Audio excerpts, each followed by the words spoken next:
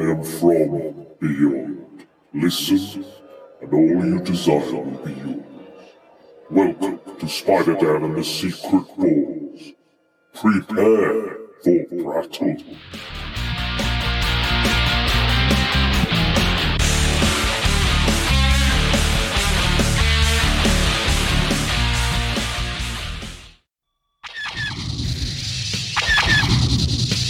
Choose a side in the Clone Wars.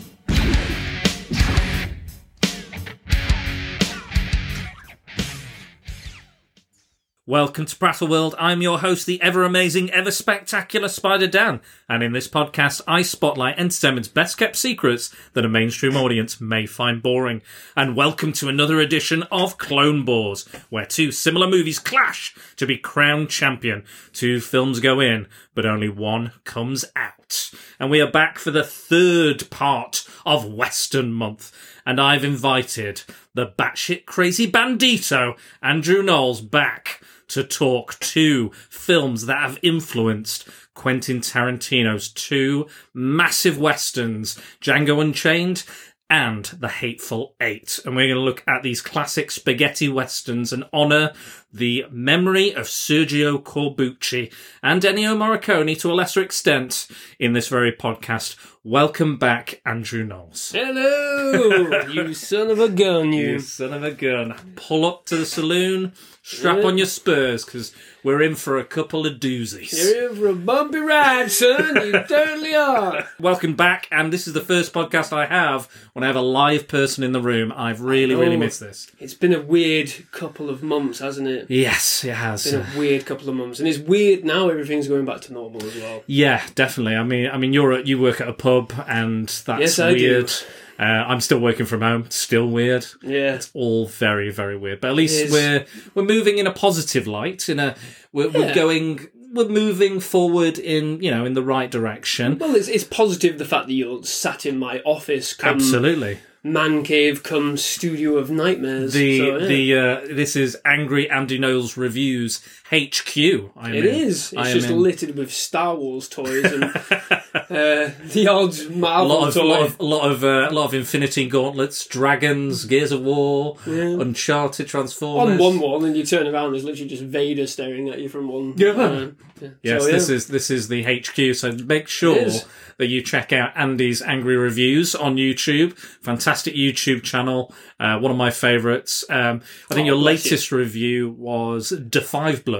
It was, yeah. Really good war movie. Oh, I love a good Vietnam movie, and I have to say I'm super pumped for that one. So I'm definitely give that one a watch. Yeah, Absolutely. Don't watch Artemis Fowl. And let's not talk about that. But again, I did a review on that, and it's awful. More like Artemis Fowl. See.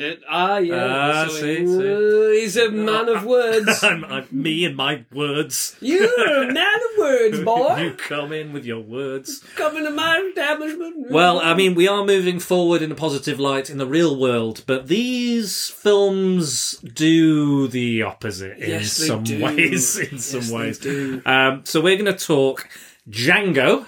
Yes. The original 1966 version, directed by Sergio Corbucci, and the 1968 The Great Silence, also directed by Sergio Corbucci. Was the last Clone Wars we did, was that Robo Geisha and the Machine Girl? Yeah, it was, and that was by the same director, wasn't it? It was. So, Can't remember his name for the life of me. No, I can't either. I remember the films, remember the... Absolutely remember those films.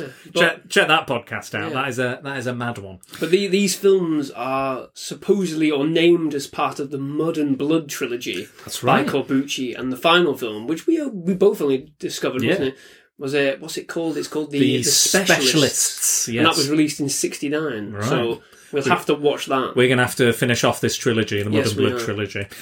So I'm going to bring up the reasons for comparison before we get started. Excellent. So I've chosen these two because they are both considered spaghetti western cult classics, and they're not as heralded as the Sergio Leone films that you'll know, The Good, the Bad, the Ugly, Fistful of Dollars. Yeah. and so on, Fistful of Dynamite, all those great films, which are very, very good. They're both directed by Sergio Corbucci, both part of the Mud and Blood trilogy, as we just mentioned. Both are named after the lead character. Yes, they are. Yes, and they were both made within 2 years of each other, which is usually one of the things I have, you know, we have with the kind of twin films phenomenon, don't we? We have a lot of Armageddon, Deep Impact, exactly, Independence Day, Mars Attacks, even though they're completely different films, but but you can still came out at the same time. There is still room for comparison, absolutely. Yeah. And also, these films were both so violent, considered so violent at the time, that they were not released in the UK until the 1990s. Decades. That's like nearly 35 years. Yeah. And then they were like, why did we ban this? Like, there's a lot worse stuff out there now. At the time, both of them in Italy were considered the most violent films ever released. And people didn't know how to react to them. But obviously, like you said, they became cult classics. Exactly. Like, obviously, there would have been bootlegs in America, definitely. Bootlegs in England. You know, these films will have been seen. Tarantino said it himself, didn't he? He found copies of them and watched them. And I'm pretty sure my nan somehow had a VHS of The Great Silence. I'm pretty convinced, because I think that's how I watched it. Is your nana a pirate?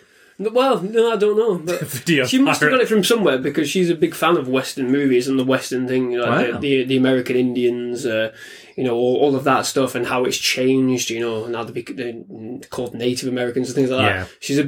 She's a history teacher. Of course, so she was a big fan of like how perceptions have changed, you know, from the old, the cowboys were great, and then how it's, you know, it's evolved over time. So I'm pretty positive she had this film, but I don't know where she got it from, and I need to ask her, because that's kind of like, it's burning on me. I'm like, Nan, how did you get The Great Silence when nobody's been allowed to see it up until 2002? I will say this, like, this was a hard film to find even now, like, given you know, the access we have. You couldn't have picked two harder films to bloody find. I mean, thankfully one of them was on Amazon, but The Great Silence, God almighty. Yeah, good luck finding that, guys. I picked a hard one. I didn't realise it was this hard to find. I thought there was a DVD release, but I think you can probably find some like multi-region DVDs, or like I mean, region 3 or 4, possibly outside the UK.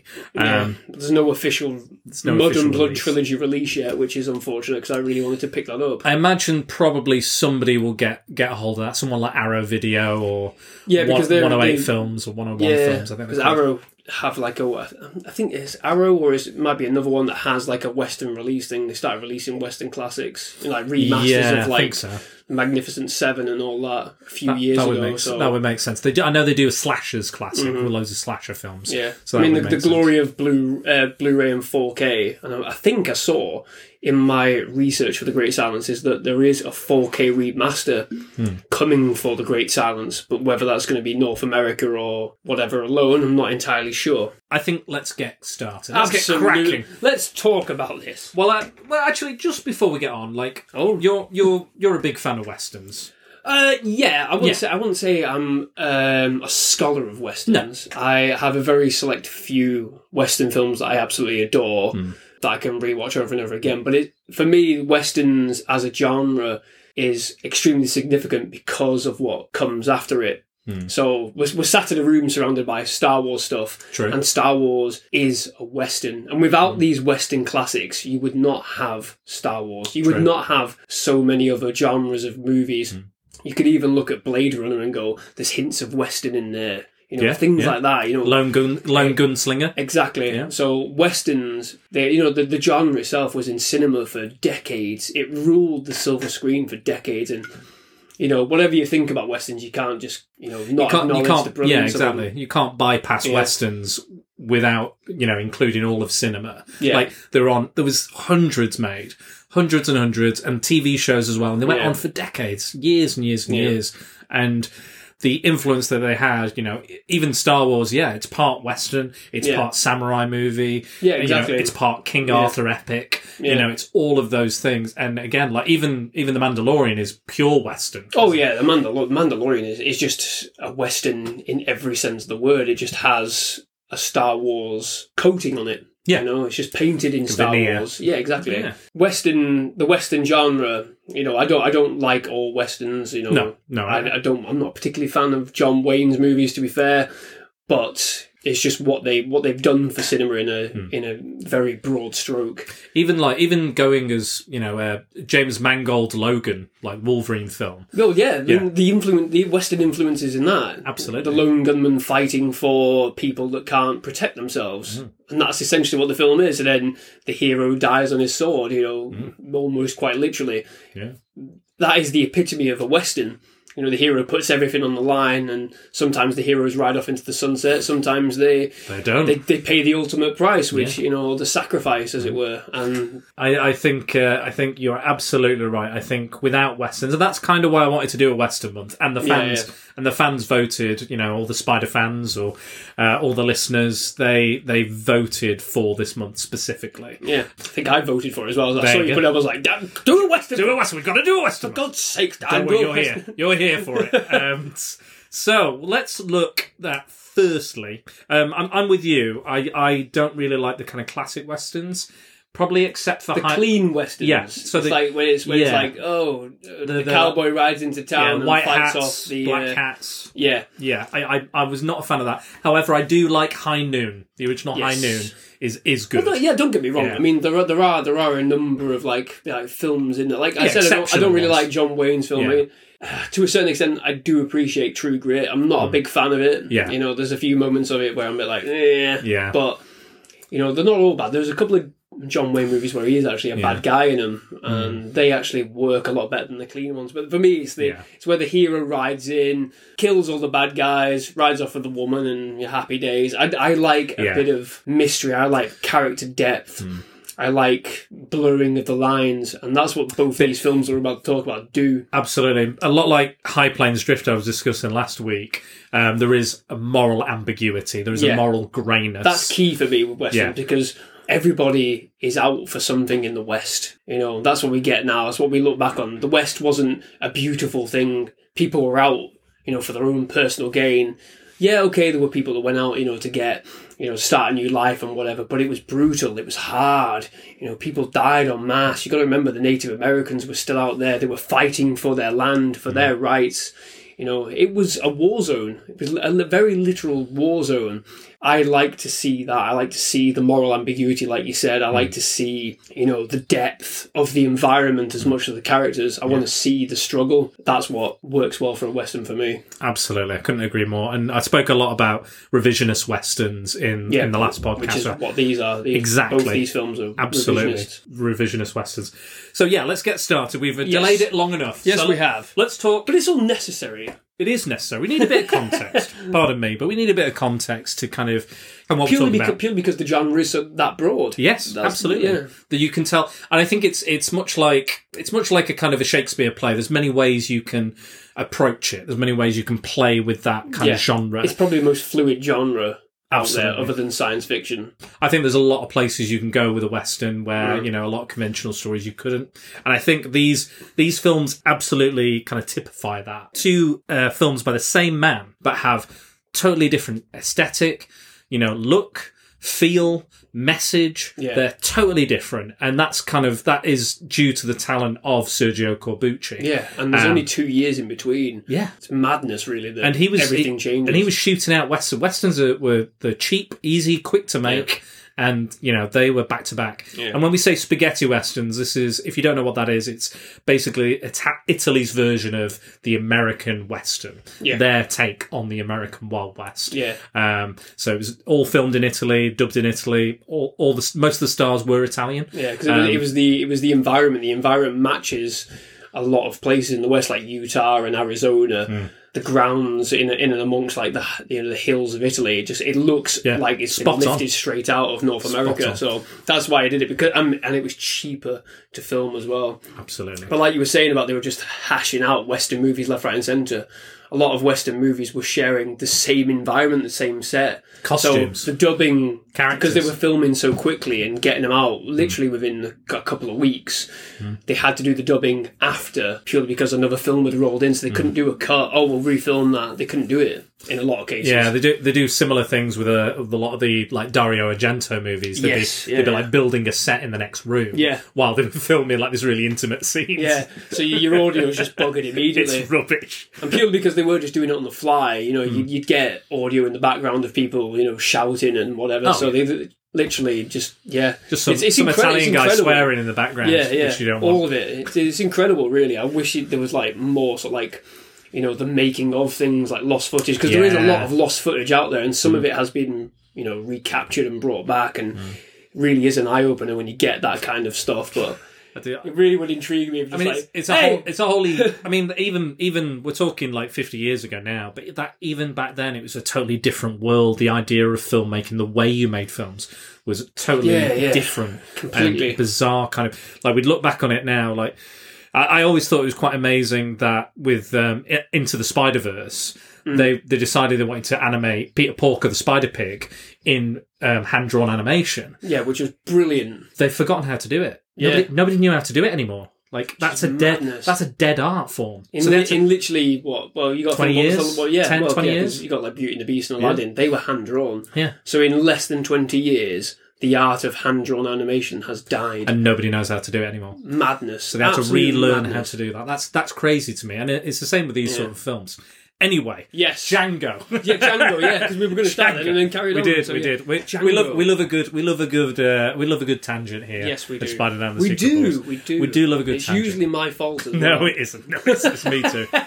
I allow you to do this. So, Andy, give me roughly, as best you can, the plot of Django. Well, it's obviously it's the same classic sort of like drifter comes into the situation, and he comes across a woman being brutalised by what looks like a Mexican gang. Yeah, kind of like bandits. Yeah, the banditos, classic banditos, and he saves her obviously, and then gets drawn into a big sort of gang war, if you like, between two factions. Yeah. So the other faction is led by an ex-Confederate general. Yeah.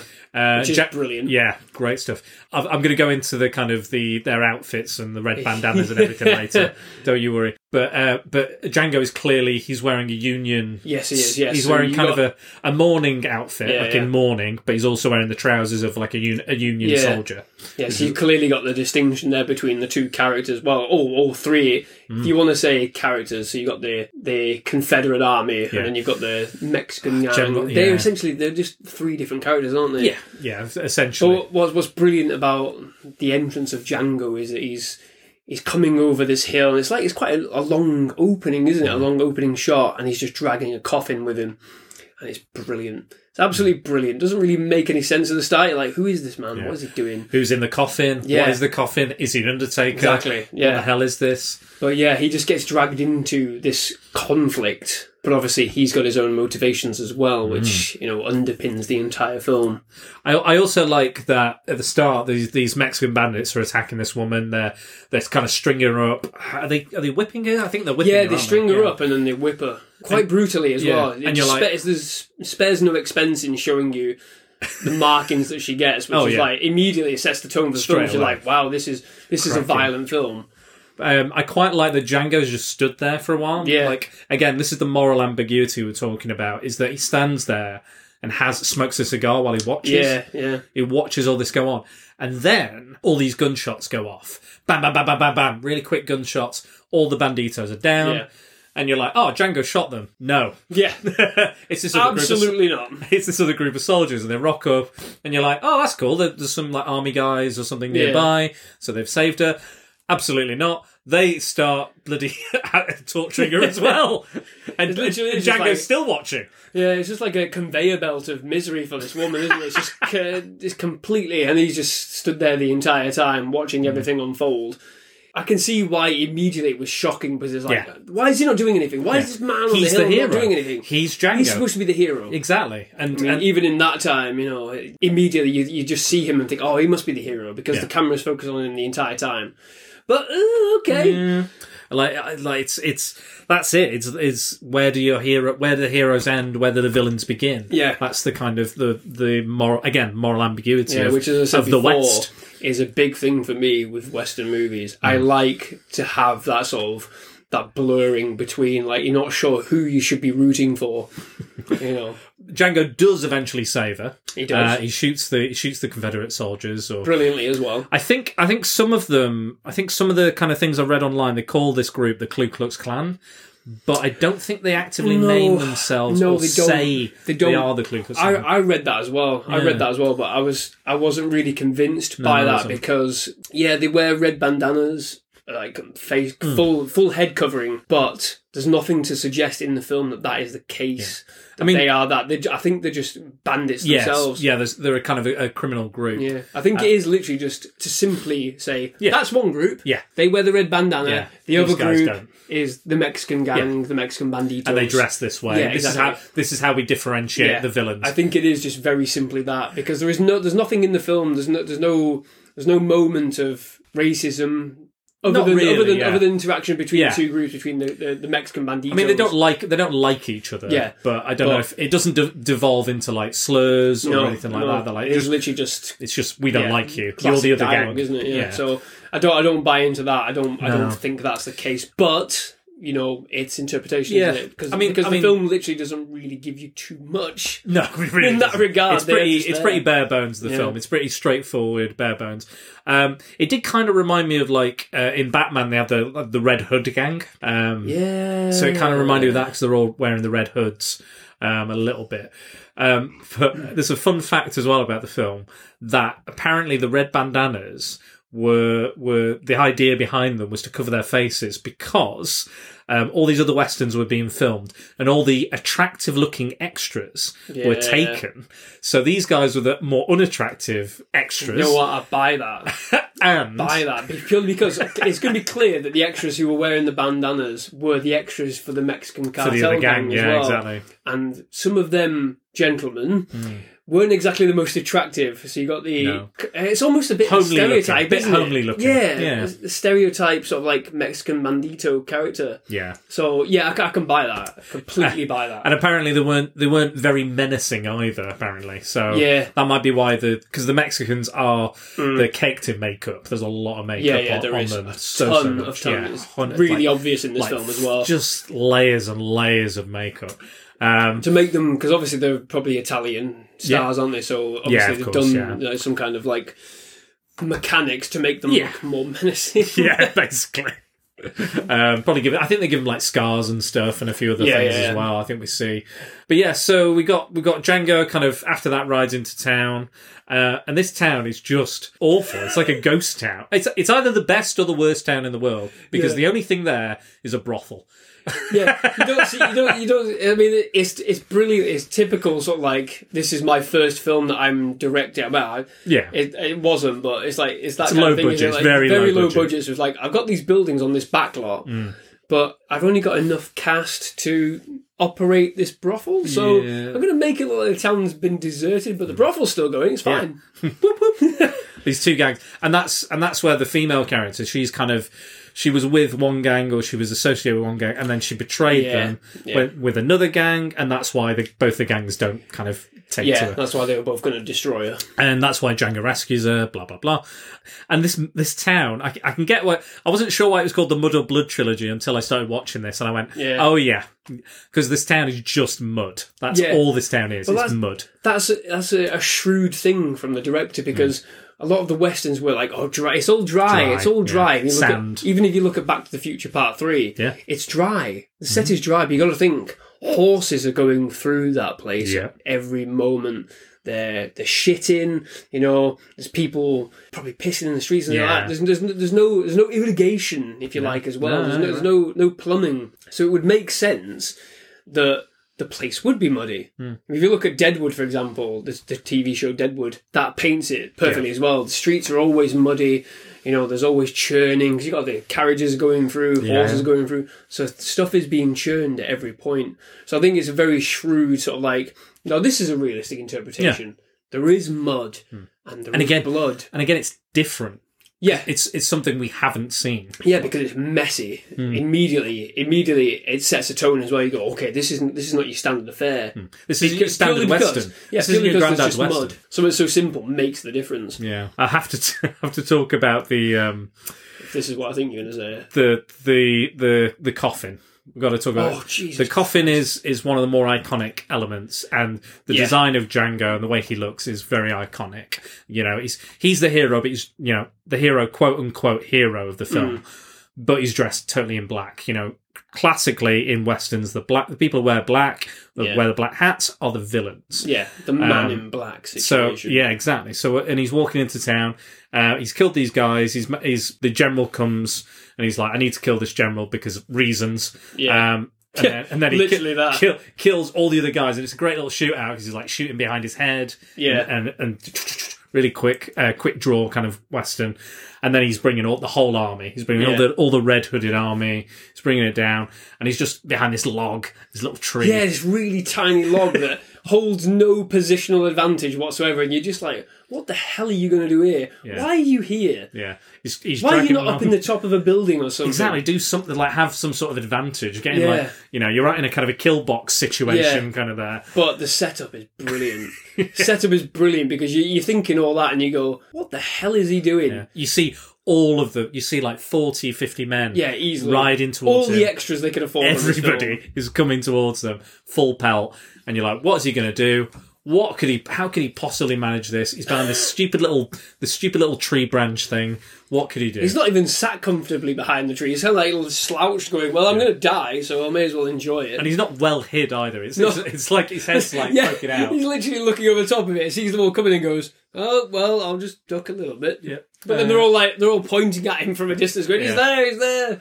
And again, they're coming en masse. They want to get really close. And then all of a sudden, coffin opens and he's got this huge Gatling gun that you've never seen. Yeah. And just mows everybody down. I mean, literally, it's like the best scene in the entire film. Absolutely. Well, as I say that, there's another one later on that we'll talk about, which is really, really funny, which we've talked about before. But, my God, considering that I didn't really know what to expect, I was the whole mystery was like, what the hell is in this car? He's still dragging it out when he gets behind this log. He's dragging it out and you're like, Christ, it can't be that important. Oh, but it bloody well is. Yeah. And it's absolutely brilliant. He just lifts it up, places it on the log, and everyone, literally everybody, all the extras get mowed immediately. Yeah. There's no niceties. They're all gone. They're all gone. That's it. It's fantastic. It's absolutely fantastic. And again, another very iconic image is him with the chain gun or the Gatling gun. And just a fantastic scene. It's just totally out of nowhere, totally unpredictable.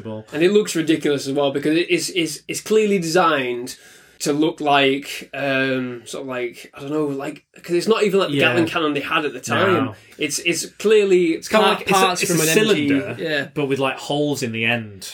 Yeah, it doesn't make any sense at all holes. because it doesn't spin, and it's the bullets are on like a chain. Yeah, so they feed in like they would do for what you'd imagine like a German heavy machine gun from World War II. So they feed in through that way. Yeah, they come out of all these different holes. So it's utterly ridiculous, but because of how brilliant the scene is, you go, oh, well, okay. I'll buy it. I'll buy it. I'll forgive that. I'll buy it. I bought it. I did buy it. I did buy it. I paid $1.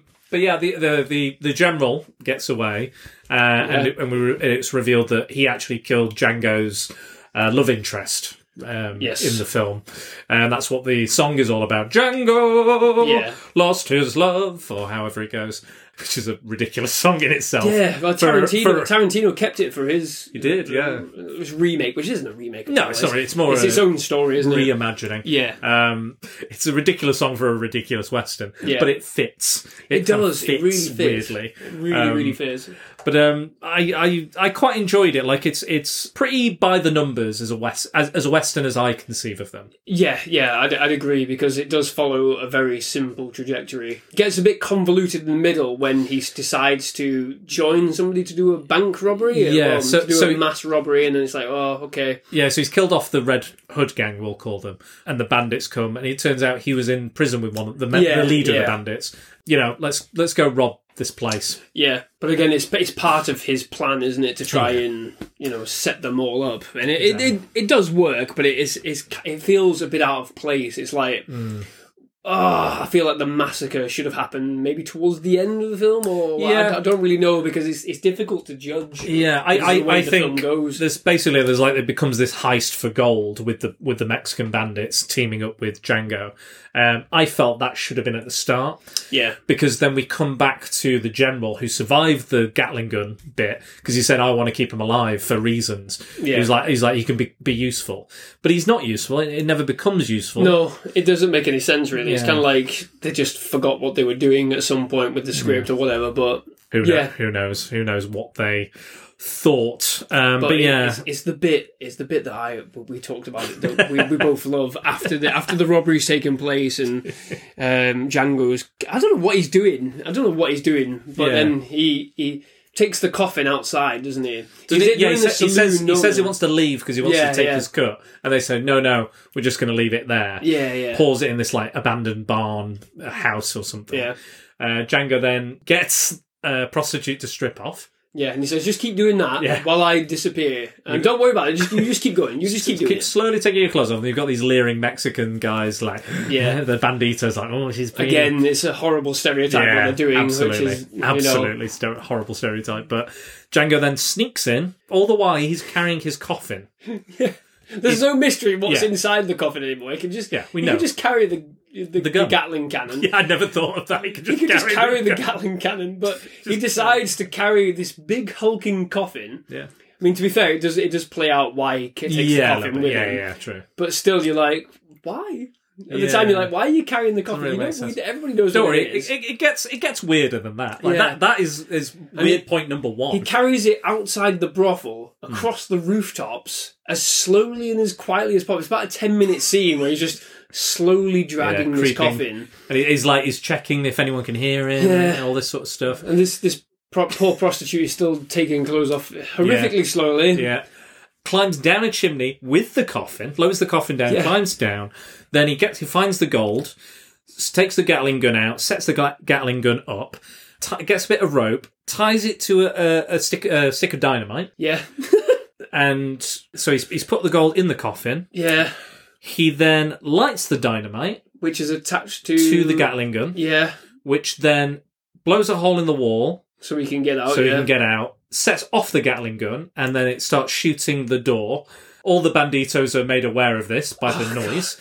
Run up as the door is turning to splinters. They run into the door and get shot. Then several other people run at them, going, "What's happening?" Also get shot while this door is becoming splinters. And that happens for I don't know how many men get killed. I think by just running into the same door. I was trying to count. I think I got to about 15, 16. 15. Yeah.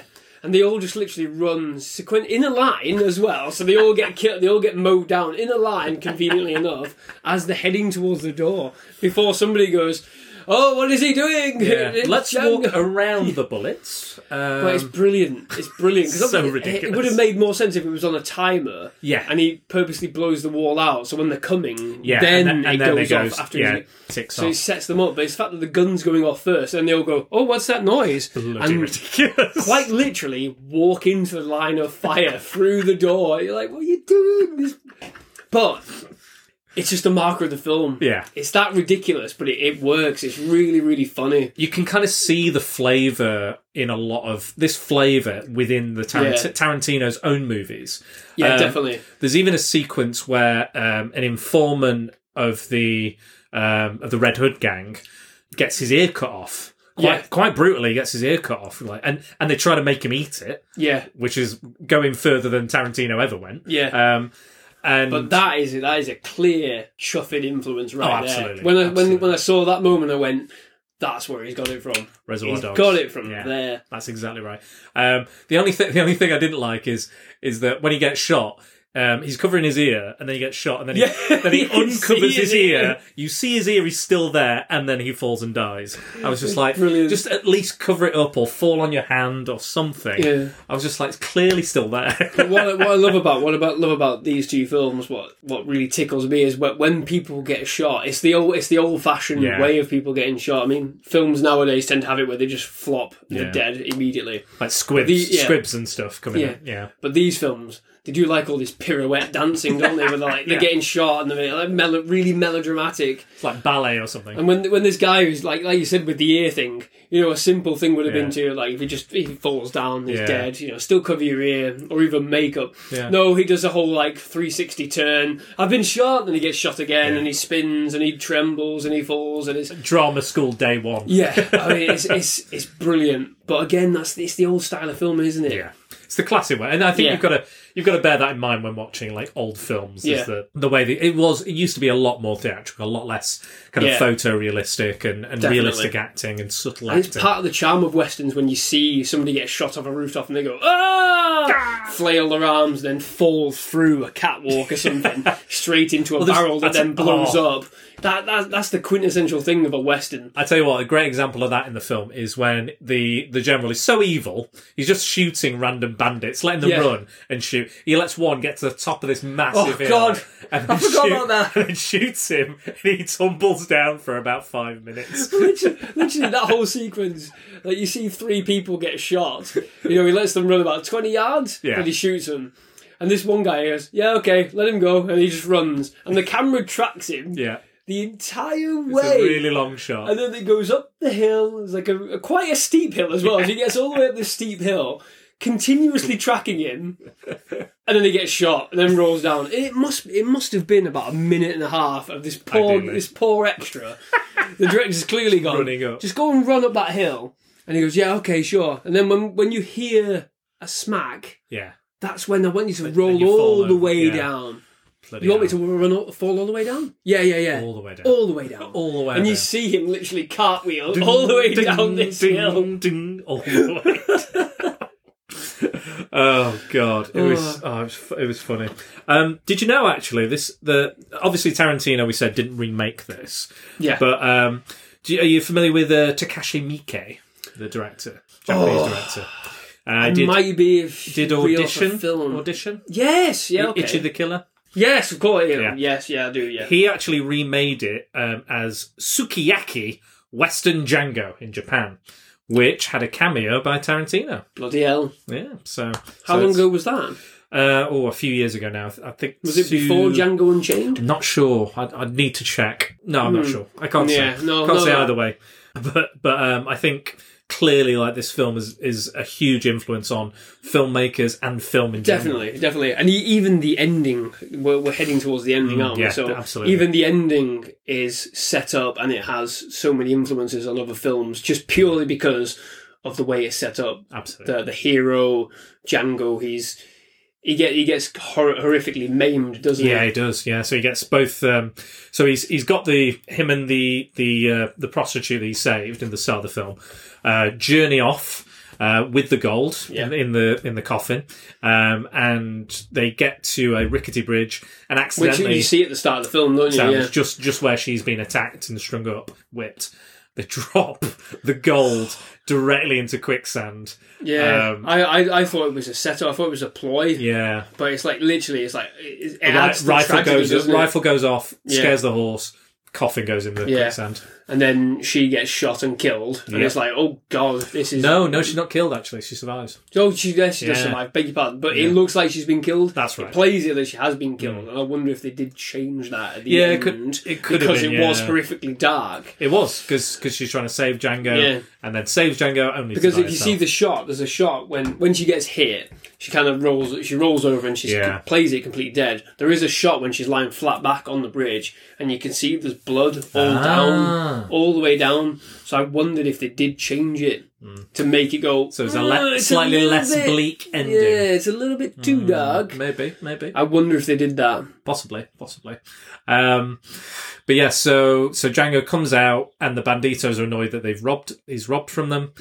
Of course. Even though they've got thousands of tons of gold themselves. They're like, it's fine.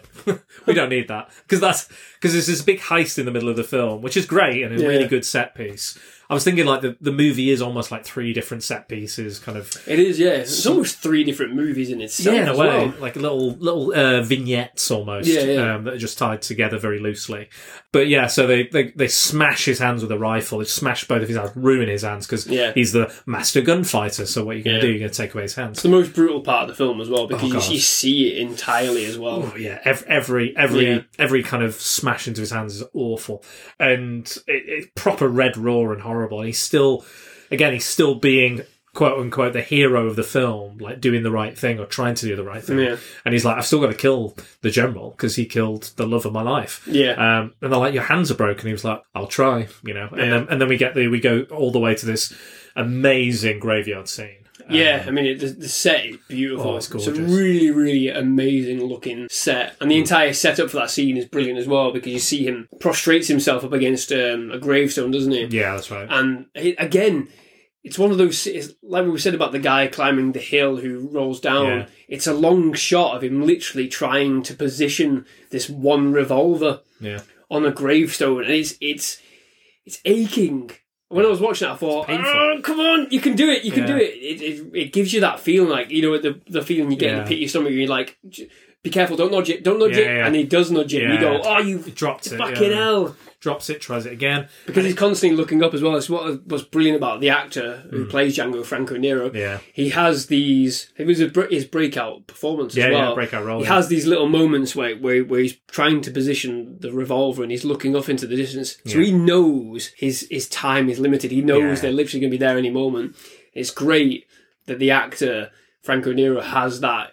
You know, he's playing with that for himself. You know, like, I've just knocked the gun over, and you see him look off into the distance and go, if they come over now, I'm dead. I'm dead. So he literally wraps his like elbow around to try and push it back up. And it's a painful scene because you're like, how are you going to get out of this? Yeah. How are you going to survive? Yeah. And all the characters are asking him that all the way through. Like, how are you going to manage this? And this is the part of the film where he's like, he doesn't have a plan. He doesn't have a backup. It literally is just... It is him. Yeah. It's the showdown. It's the quick draw. Yeah. It's the Mexican standoff. Yeah. That is it. And he's got 2 broken hands. Yeah. And the brilliant thing is, because he obviously can't get his fingers into the gun. Yeah.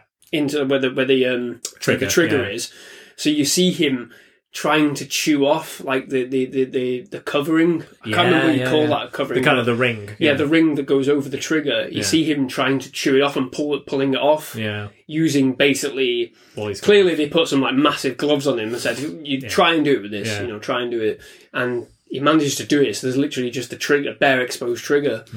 But the payoff is brilliant. It gives you, it's so tension filled, but the payoff for the scene when the general arrives is just absolutely brilliant. So we get the general arrives, and it's just like the 6 guys, including the general, and you're like, no way. There's no way this is going to happen. Yeah. And the general starts playing with him and shooting him, and he's like, I'm going to count down the moments you have left, or the seconds you'll be alive. Yeah. You know, classic hero play. Lets him talk the talk, and then... Exactly. And then all of a sudden he's like, oh, okay, count these! And he gets the gun on the side, and then he just slams the hammer down 6 times.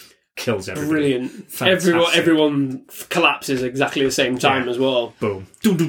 Just like pure symmetry. But it's the imagery that follows that as well. So they're all dead, and Django gets up and he leaves the gun resting on the gravestone, and it's just caked in blood. And directly underneath where the gun was that he had it resting is just caked in blood as well. So his hands are literally falling apart after he's hammered back the hammer and the trigger. It's just caked in blood, and the camera just stays behind the gun, the gravestone, as he walks over the hill, and he doesn't really look at the bodies either. He just carries on going into the sunset, as it were. It's it's like the camera doesn't move. It's just it just right stays solid there, and he's just like right at the top of the screen, the tip top of the screen of the frame, and he just looks back and then walks off. Yeah, and again, it's a long shot. It's literally one that lasts for about 2 minutes, I think. I read that one of the shots they were like, just keep going and going and going as far as you can, Franco, and we'll just get this really long shot, okay? Yeah. And he kept going, and he got to the top of this like hill or whatever. He turned around, all the whole film crew had left. They'd already filmed it. And they just left Franco Nero up there like, That must have been for the opening montage. Yeah, because the opening montage is him literally just climbing over these hills and things with this coffin. And I could just imagine him going, should I look back and have a look? No, I'll keep going for a little bit, and then turning around, literally nobody there. It's like into the river Styx, the gates of Hades. Don't look back. Don't look back.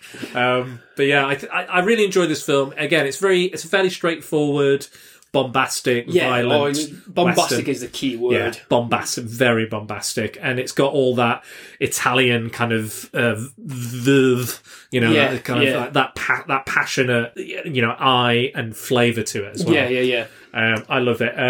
The only thing that lets it down for me is the dubbing. I wish I could have watched this film in the original language with subtitles.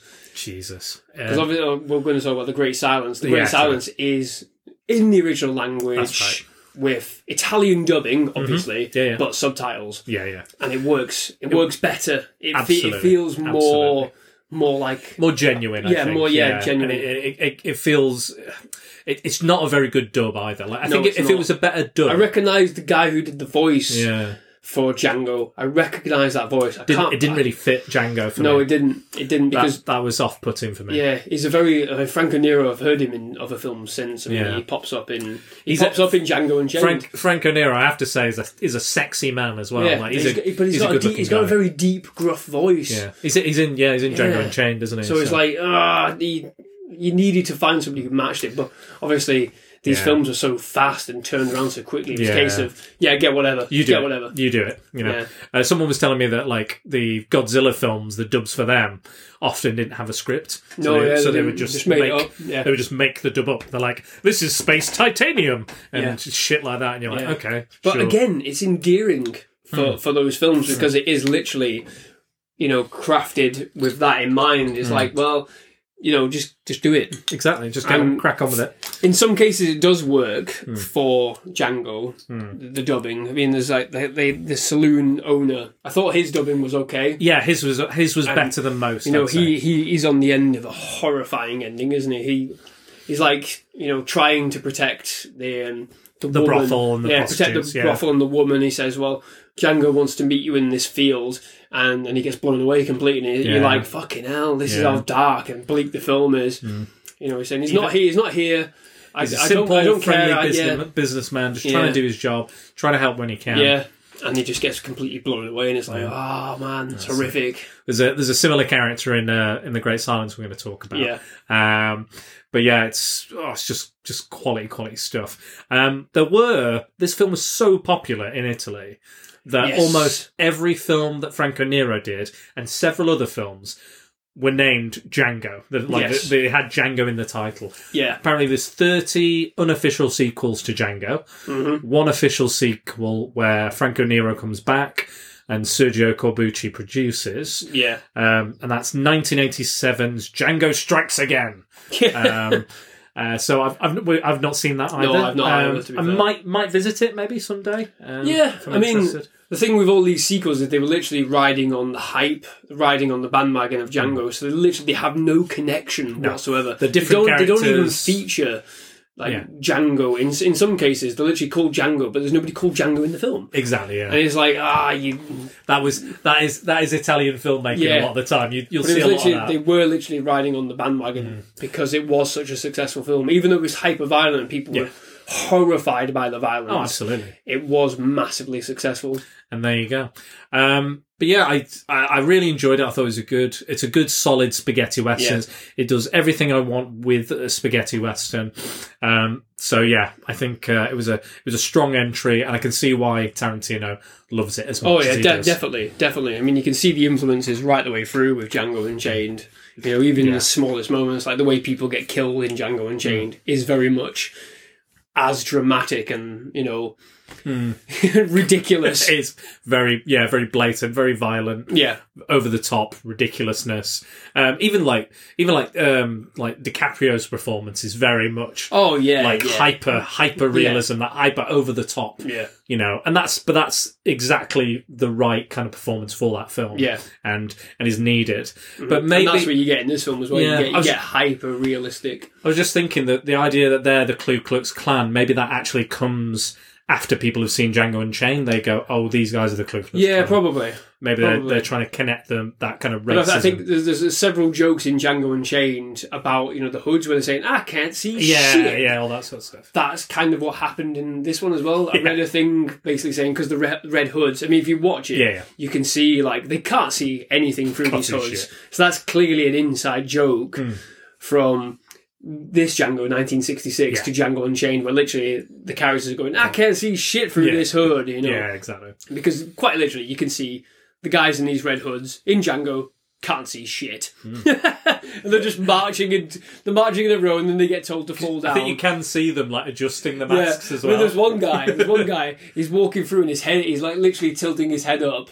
So he's looking to the sky just so he can look down the ground, and you can see him. He's holding this massive rifle, and he can't see where he's going in this muddy plain. He can't see anything, but it's brilliant. The mud.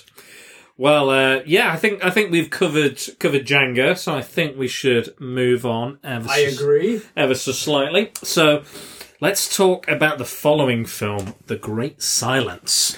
What do you have to say about this one? I absolutely loved this film. Of the two, I think, obviously Django was the first film. It's not a sequel. It's not a sequel. There's no connections whatsoever other than the director. Yeah. But I absolutely love this film. Franco Nero was definitely supposed to be the character Silence. Yes. But he wasn't available. He was doing something else. I think he was doing Camelot, I think. Yes, he was, because I checked out his IMDb thing, Yeah, it was definitely... you can see the character was made for him. Silence is. Yeah. There's literally no vocals from him at all. No. But this film, I think, this is the epitome of the revisionist Western. It is absolutely fucking bleak. Yeah. Completely bleak. I did not expect it to be as dark as it is. Neither did I. I'm a very dark person. I like films where... I have the blackest of hearts. I really like films where, they subvert your expectations in the right way, where things don't, go as you're thinking they're going to go. And this film, I thought, okay, everything's going to be fine. Here's the hero. I was a victim of, my own assumptions about a Western. Yeah. Even though I try not to have those expectations. Yeah. And very literally, this film completely subverted everything in the right way. A lot of people talk about subverting expectations in a negative way because of what happened with sort of like The Last Jedi and things like that. Yeah, of course. But this film, The Great Silence, is the perfect example of how to do subversion perfectly, because forgive my language, but fucking hell, it is fucking bleak. It is bleak. It is bleak to the point where I finished it and I messaged you and I was like, fuck my ass. That is horrifyingly bleak. It is. But it's brilliant. It's absolutely brilliant. No, it's done in the best possible way. Yeah, purely because it has that ambiguity. And that's the key word, I think, for this podcast. And you've said it, I've said it. It's the ambiguity of the characters, the moral ambiguity. Who's right? Who's wrong? Who is the villain? Who's the hero? In The Great Silence, it blurs that line pure white because it's set in snow. Absolutely. So literally, you cannot see the line because there is no line, because the film is set in the snowy mountains.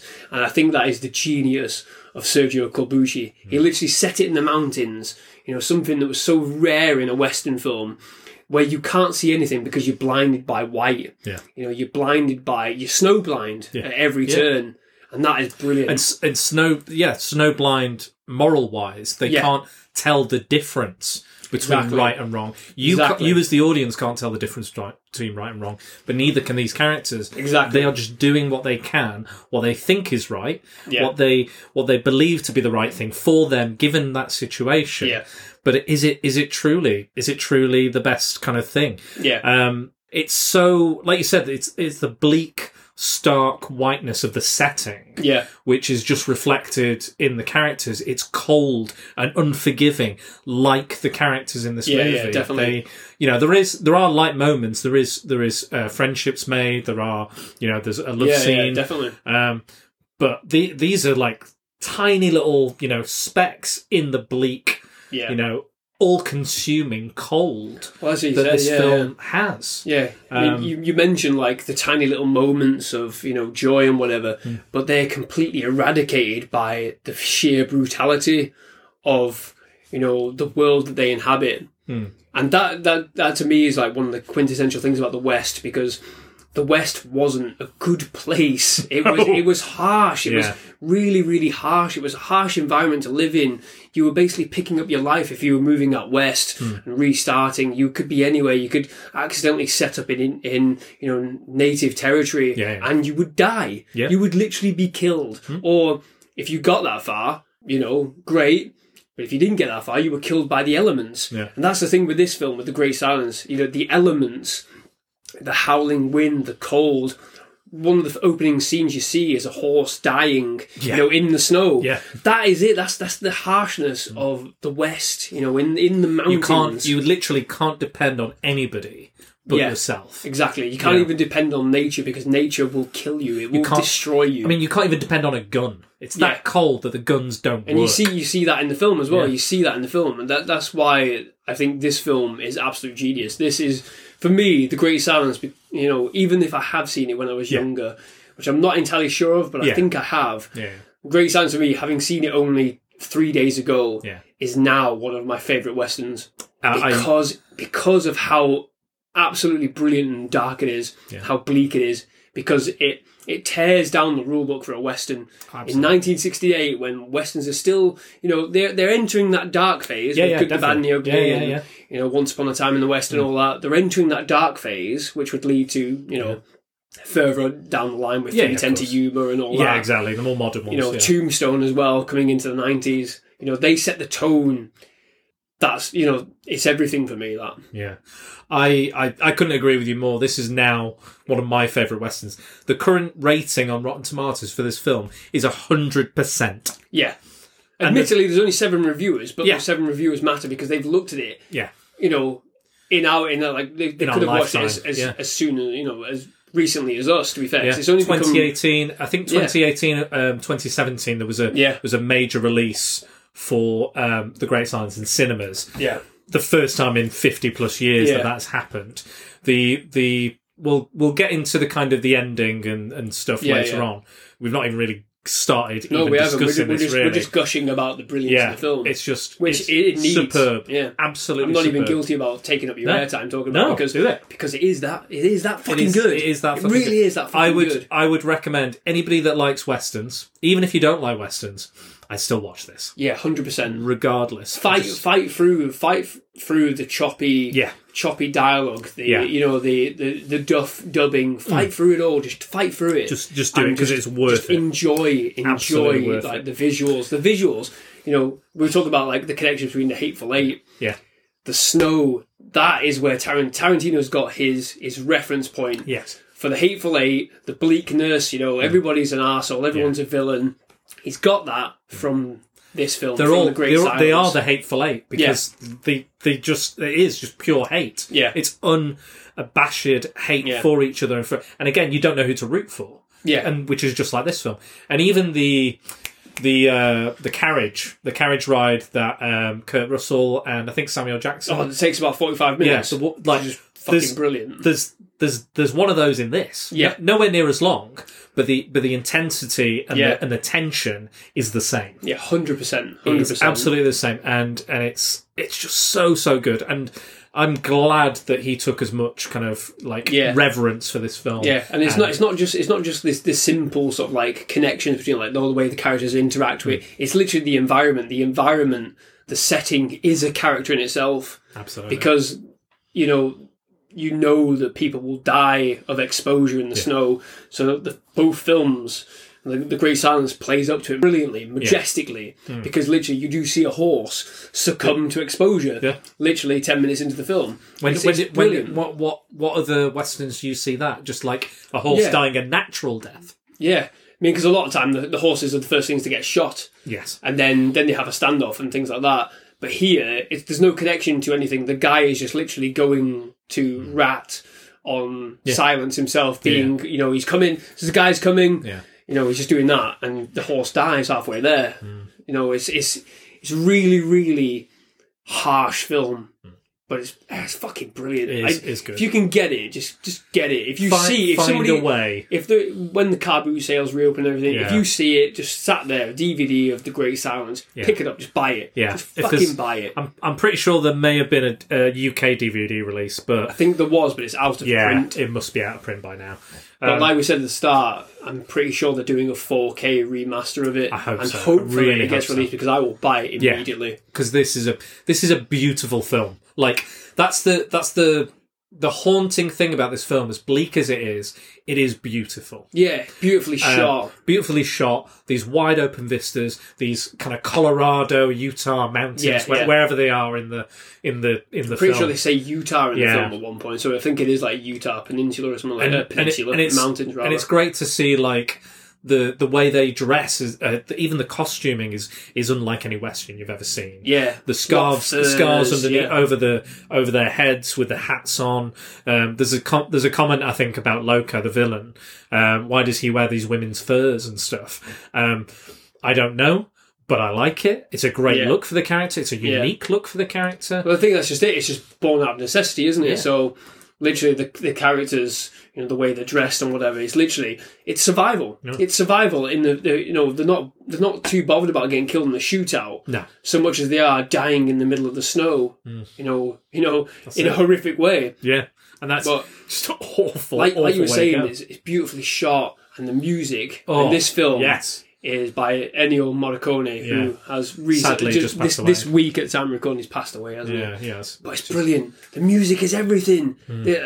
Like obviously, we'll talk a bit more about Morricone, but the music is a character. The score is a character. And it's not unlike any Western score you've ever heard. No, and I love Morricone's score for obviously The Good, the Bad and the Ugly. Yeah. I love his score more so for Once Upon a Time in the West. And I was like, again, I assumed, I was like, I'm pretty sure I know what's going to come here. Yeah, exactly. But no, the score is haunting and terrifying as well. Yeah, it's really terrifying. And there's these moments where it's like, and it's subtle as well. It's not this. Oh, it's not grandiose. No, not it's at all. It's not bombastic or over the top or what you would expect from like a Western. Yeah, it is this subtle kind of underpinning of the whole allegory of this film and the ideas and the themes behind this film.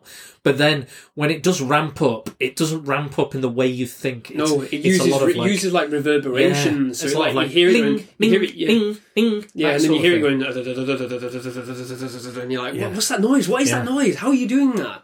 But it works because the environment, it's almost like the score is sort of like reflective of people, struggling to get through things. It's hard to describe because it is hard. It's hard to pin down what's so great about it. Again, it's like, because you can talk about scores for like obviously Batman and things like that, for Star Wars. You know what they mean, what they symbolise.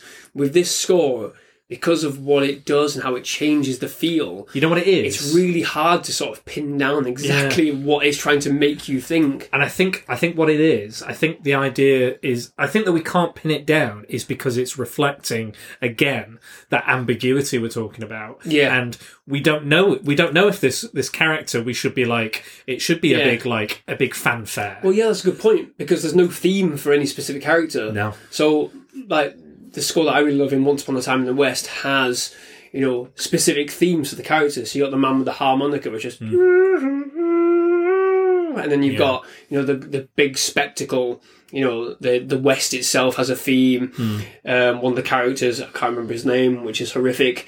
His theme is boom, boom, boom, boom, boom, boom, boom, boom, boom. Yeah, no, in The Great Silence, there's nothing. No. In fact, the only thing you could say that has a theme is the environment itself.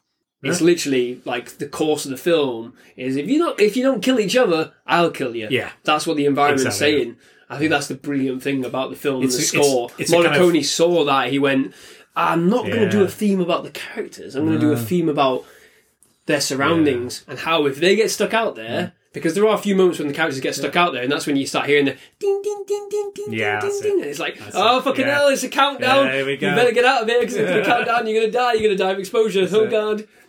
I mean, that's the only thing I can think of. I might be completely off that. Well, I mean, we'll unless we can find like an interview, what he said about it, or how he composed it, or someone who knew him.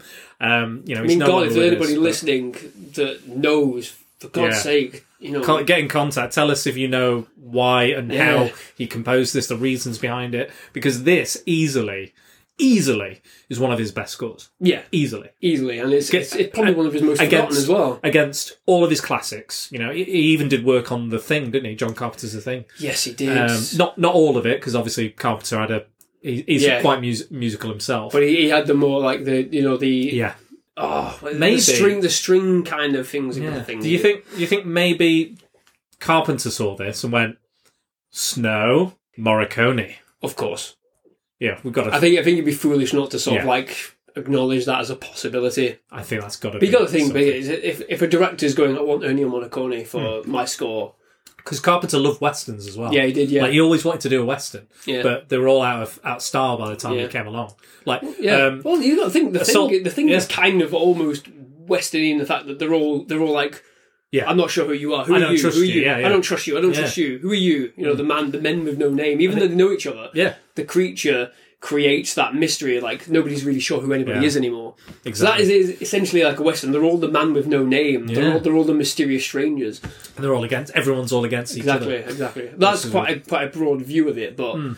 I mean, Assault on Precinct 13, Carpenter says, is a remake of Rio Grande. Of course, definitely. Yeah. Of course it is. There you go. It's just got it's just heavy a police guns. It's just a police station in modern day. That's it. Yeah. That's the only difference. But again, it's the thing in Tombstone, isn't it? The OK Corral and things like that. It's sort of these films, these old westerns, just influence so much. And this film, The Great Silence, I think, has a lot of hidden influences purely because clearly only auteurs and hardened directors saw this film. It's like, even though, like you said, it's only got 7 reviews on Rotten Tomatoes, all 100%. Yeah. But I still don't think enough people have seen it. No, but it's worth mentioning this film was heavily criticised. Absolutely. People fucking hated this film in Italy. It's completely contrasting to Django. People hated this film. Yeah. And a lot of it is to do with the ending, because the ending is that horribly brutal. Yeah. And it doesn't go anywhere that anybody was expecting. And, it's like, today, in, today's movies and media, when something doesn't go how they expect, like The Last Jedi, for example, and Rise of Skywalker, people launch and you go, that's not mine. That's not mine. I don't like it. It's not my Star Wars. It's not my whatever. It's not my Marvel. They did the same thing with this film. Yeah. They went, that's not my Western. Exactly. I don't like it. Exactly right. Fuck off. I don't like this film. And the producer, with the response from that, didn't release it in the UK. Yep. Didn't release it in North America. Didn't release it in Europe. The rest of Europe, anyway. I think Germany had it, though. Yeah, pretty sure probably because of Klaus Kinski, I think. I think that was, they were one of the few countries, like Germany, Austria, I think Denmark had it as well. Okay. But, you're right, they literally put a lockdown on it. Yeah. Purely because the Italian audience went, fuck off, that's not our Western. We don't want that shit. For almost 30 years. Exactly. But this is just saying, like, criticism on that scale isn't a modern thing, because of social media or whatever. Yeah. It literally has happened before with Westerns, because if somebody does... Certain musicals have had it as well, where they go, that's not my fucking musical. Yeah. We don't release I don't like that arrangement. Yeah. Fuck it. It's happened. There's a few musicals, Natalie's got a few musicals that, hardly saw the light of day because people went, shit that, because it doesn't follow the same tropes. Yeah, exactly. It tries to do something different, and it doesn't. Yeah, even though you cancel, whatever people saying, redo Star Wars, and that rumour's going around at the minute. They won't do that. They're not going to redo it. But it's the same thing. It was like, remake it or put it in the bin. Yeah, and that's what they kind of did with this. It was like, well, we'll have to put it in the bin then. Yeah. And that's it. And they locked it away for 30 years. One of my favourite facts about this film, and about the ending specifically, was one audience member in Italy. I think it was Italy.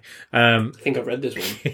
He was that upset by the ending. Yes. He fired a gun in the cinema. Yes. He fired a gun in the cinema because he was in not Sicily. Happy. It was on the island of Sicily. Yes, Sicily, so literally, you can imagine he must have been a member of something. Yeah, something. And he's clearly, I would love to see it. Like the ending of the film happens, and he just casually stands up and goes, oh well, fires a full-blown pistol straight to the screen. I'm not happy. Can you imagine someone in the Star Wars film doing that? Just get someone who goes, well, I actually brought a real lightsaber. Right. Here you go. Zang.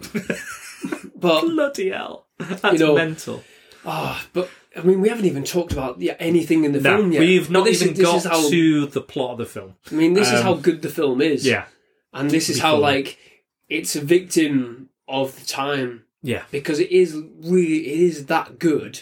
We were, but it is clearly that harsh that people just went, we can't handle this. We can't handle this. It's too much. It's too violent. It's too bleak. But it's like we've like the ending is based in truth. Yes. It's based absolutely in fact. I could not believe when the title credits came up and it came up with the massacre of blah blah blah, and I went, oh fucking hell, this was real. Yeah. Oh, of course they. Yeah. It's a fictionalized version. Of something that occurred. But the basis for it. But the basis is real. Yeah. And I was like, oh. Fucking hell. I think we've got to actually talk about the film somewhat. Yes, sorry, guys. We've talked around the film. I'll quote Hannibal. Push him in. You can always say it was me. Blame me for the rambling. You can absolutely blame not. me. It's all good stuff. It's all good shit. I want it all. I want it all. But I do think we've got to get the kind of the gist of the film. Because we've not even started comparing. No, not even starting comparing. It's fine. It's fine. How much? Yeah, we're well in. Don't worry. It's fine. I don't mind. We can split this. I'm good with that. As long as it's all good stuff, I don't mind. Cool. So the film starts now. This is the part of the film that I have issue with, because I think part of it was my own fault for it was subtitled, but I forgot how quickly Italians speak. Yeah.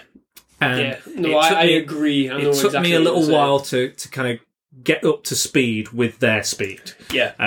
And it took me a little while to grasp. But the opening is basically Silence rides in. Again, it's another long shot. Beautiful, gorgeous cinematography. Over these snowy mountains. Gorgeous. He rides in and these bandits attack him, or these bounty hunters, I think, attack him. Yeah. And very quickly you get a lot of... That opening gunfight is brilliant. It's great, don't get me wrong, but it's very quick and very jagged. Yeah. I think is the best way to describe it. It's very like, done. Yeah. But it does that thing where it's literally like, he comes in and he knows. Yeah. He stops his horse and he's like, I'm in an open space here. I can see everything. Yeah. I know. And it holds it just a little bit to where you're going to go uncomfortable. And then, pow. Yeah. They're all dead. And then these other guys kind of come up, and now I believe in because initially so there's a character in this called Loco, who's the villain of the piece. Well, quote unquote villain, but he's kind of posited in that light. Yeah. Now there's a lot of bandits running around, and I didn't pick up on a lot of the dialogue at the beginning. In this town called Snow Hills. Snow Hill. Yeah. There is a man called Polycut. Yeah, very difficult name. Yeah, I'm going to say Polycut. Yeah, we'll go with that. We'll go with Polycut. So he is basically effectively kind of the town mayor. There is no sheriff. There is no law in this town. There is no law. There is this man who is effectively like a banker / mayor / He runs the entirety of the town. He basically runs the town. Literally. Now, what has been happening is that the resources have become so low and so scarce that he has risen the prices of things and raised the cost of things, that it gets to a point where people can't afford to pay him. Yeah.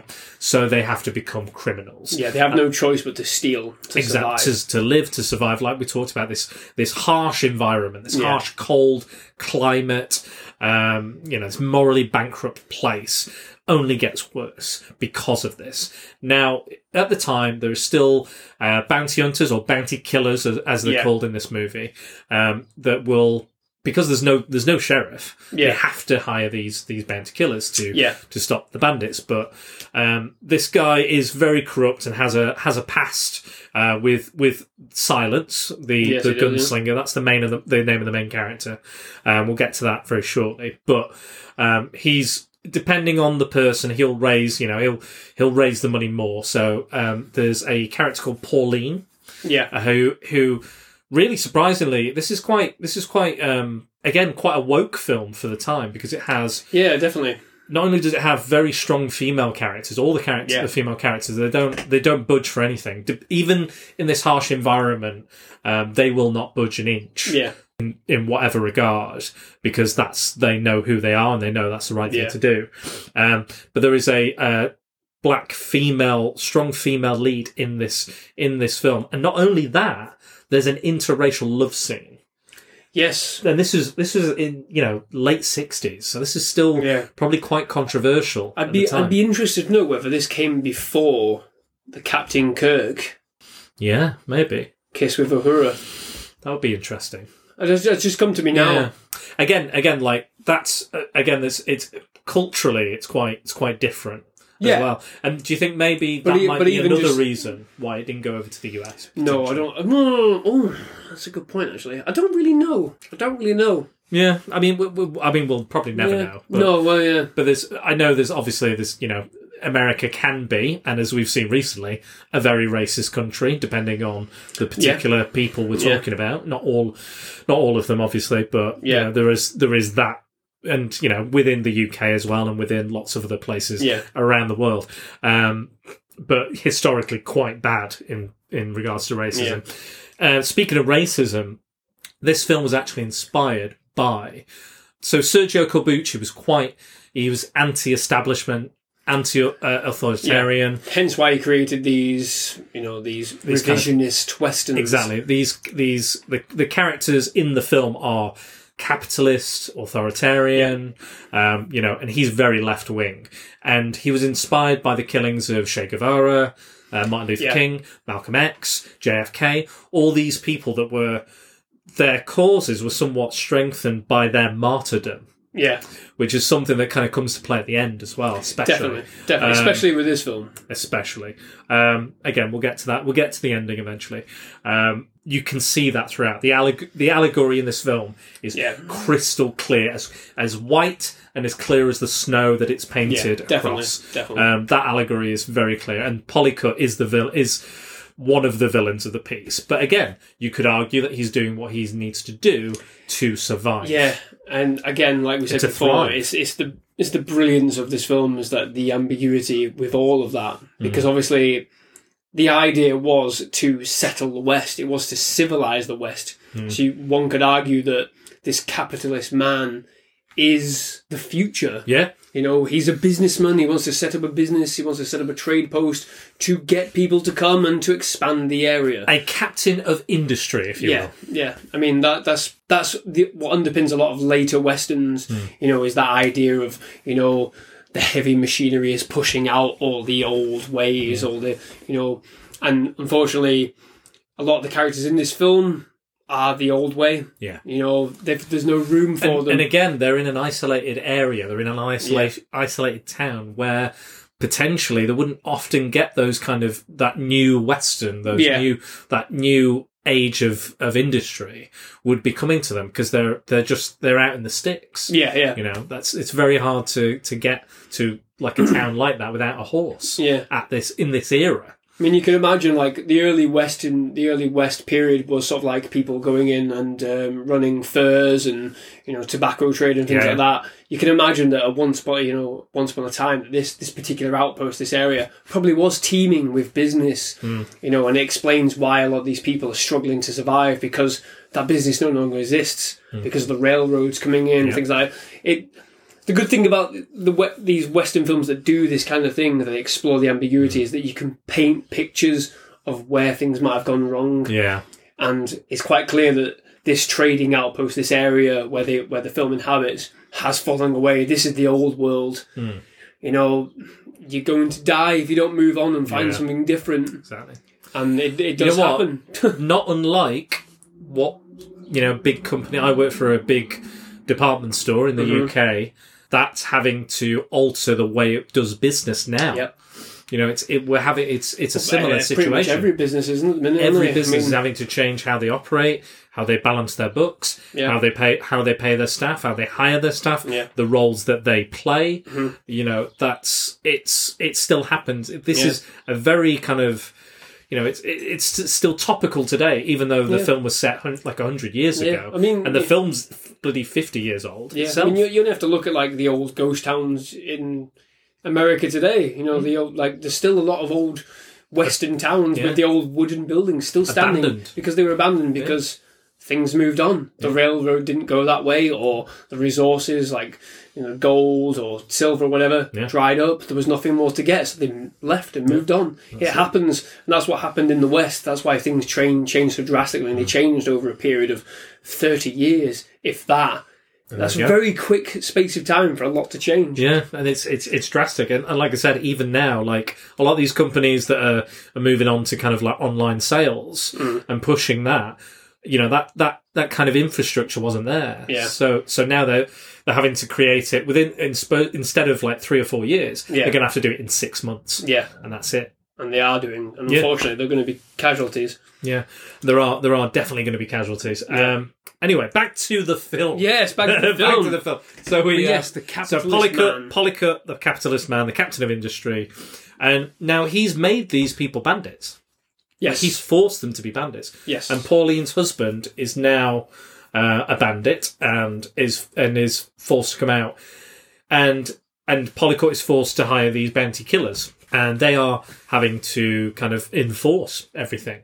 Yeah. However, there's these bandits honestly admit they're like, we'd happen to be taken alive. Yeah. Just so we can get some food, or we can be, we can be taken in somewhere warm, because we're just trying to survive in this cold environment. Yeah. Like there's a bit where because initially the town doesn't have a sheriff, and I think the character's called Fred Wolf. He's probably my favourite character. Yeah. I think it's Sheriff Garrett. I want to say the character's name is. Yeah, I think that's what it was.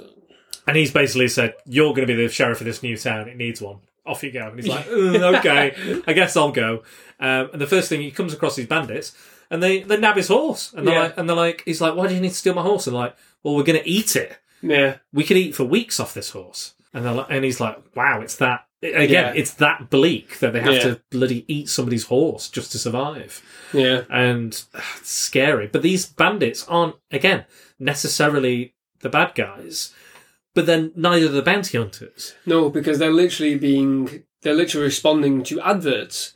You see it in Western films, you see it in Western video games like Red Dead Redemption, things like that. You pick up bounties, to hunt, criminals. Yeah. So if somebody's posted that these people are criminals, I want them hunted down, then the bounty killers are going to ride in and go, well, there is a job here, so I'll do the job so I can get paid and feed my family or feed myself. And this is in line with the law. This is, they're not outside of the law doing it. They're not vigilantes. Not entirely, no. They are hired to do this. But then there's instances, especially with Loco, where he could take them alive. They're willing to go alive because they're basically dying.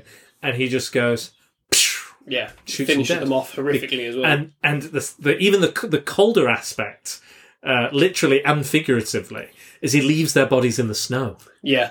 He's like, I'll come back for them. Doesn't even bury them. He just goes... It's a form of brutality, isn't it? Where he's like, well... let them suffer that little bit more. Doesn't even respect them enough to bury them. Yeah. He just leaves them, covers them up with a bit of snow, and they refuse to get paid. They don't pay him at one point because he comes in with 3 bodies, and it's like, well, hang on, you said there was 4. He goes, well, I've left one. Yeah. Well, you're not having your money then. Yeah. And he's like, oh, okay. Is this how it goes? Yeah. And obviously, when he does get the money, Yeah. But it's such a good film. Such a good film purely for that. I mean, so many layers. Yeah. And the thing I had initially, and again, going back to that moral ambiguity, the thing I had, I initially I was like, you know what, Loco, supposed to be the villain. I don't think he's that bad. No, I mean, it's difficult, isn't it? And initially I didn't really, again, because of the subtitles and the quite jumpy aspect of the opening, which I think is probably, it's good, but it's very, the tone... A lot happens. Yeah, a lot happens in a very quick amount of time. And then it's slow. And then it's a slow build to the end. Yeah. And I think that's the issue I had. I was like, I'm paying attention to all this detail. I didn't pick up that the bandits were forced to be bandits until much later in the film. Yeah. So I didn't think he was all that bad. I was like, And he decided to kill him, sure, but, he's dead or alive, they still wanted. Yeah, exactly. So I didn't think it was only till kind of, again, the ending, where I was like, actually, no, he's pretty awful as a human being. He's a bad person. But yeah, the whole journey of Silence is, as the hero, again, it's really, really multi-layered. I still don't know quite what to make of his journey. Because the thing with Silence as well, he's not like... Silence is basically a character who was a child, and bounty killers came for his parents in a similar situation. Well, he came for his father. Sorry, came for his father. Came for his father, and his mother got killed in the crossfire. Yeah. And basically they went, oh, he's not going to say anything, is he? And then the lead guy who becomes the capitalist, lead member of this bounty killer gang, who is eventually revealed to be the capitalist, goes, oh, he's not going to say anything, and pulls out a big massive knife and cuts clearly his vocal cords. And that's where you get the character of Silence, who can't say anything because he reveals the cut across his neck. Shows, and you see, and apparently it's because the actor couldn't speak Italian or any other language apart from French. So they basically went, oh, don't say anything. Your silence. It's great. It's going to be the great silence. Il grande silenzio, as it's known in Italian. That was delightful. Say it again. Il grande silenzio. Delicious. Delicious. Put Italian. that on your pizza. So we have this. Would you like any Il Grande Silenzio? Yes, Il Grande Silenzio. Yes, I'll have the Il Grande Silenzio. You got any pepper? Oh God! Can I have some parmesan, please? Where have we gone?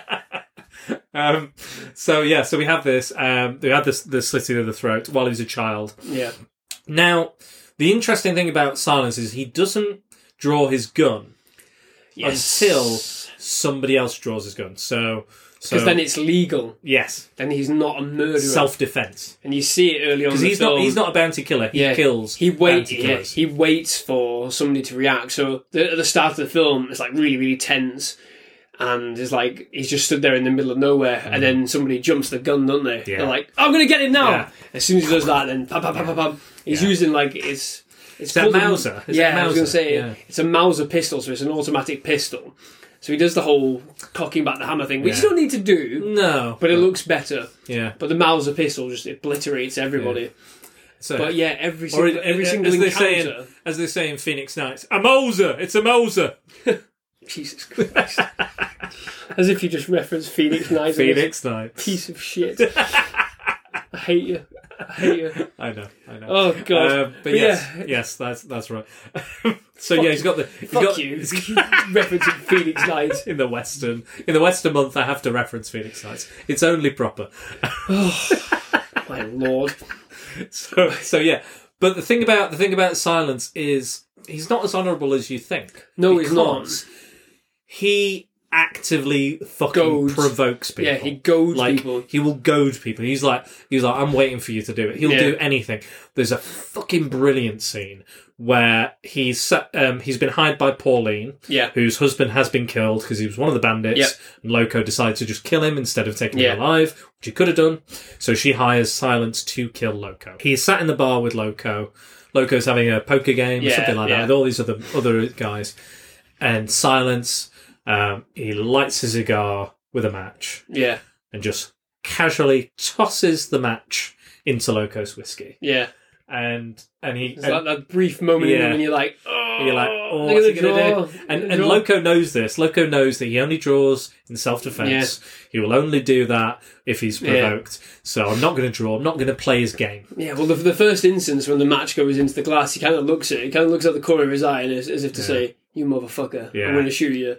But then he sort of like slowly raises the glass. Yeah, he goes to drink it, doesn't he? Picks it out, and then chucks it on the side, and then goes to take a drink, and then Silence throws the cigar in, and he looks again and goes, "Son of a bitch!" And that's when you go, "Oh shit!" He knows. Yeah. He knows Silence's game immediately, and he picks out the cigar out of the glass, and then takes a swig, and then goes. I'm not going to draw first. And immediately the whole thing just gets upended because Silence doesn't know what to do. Flipped on its head. Because Silence literally has no idea what to do at that point. He just kind of goes, oh shit. Yeah. He's not an official bounty hunter. There's no bounty on Loco.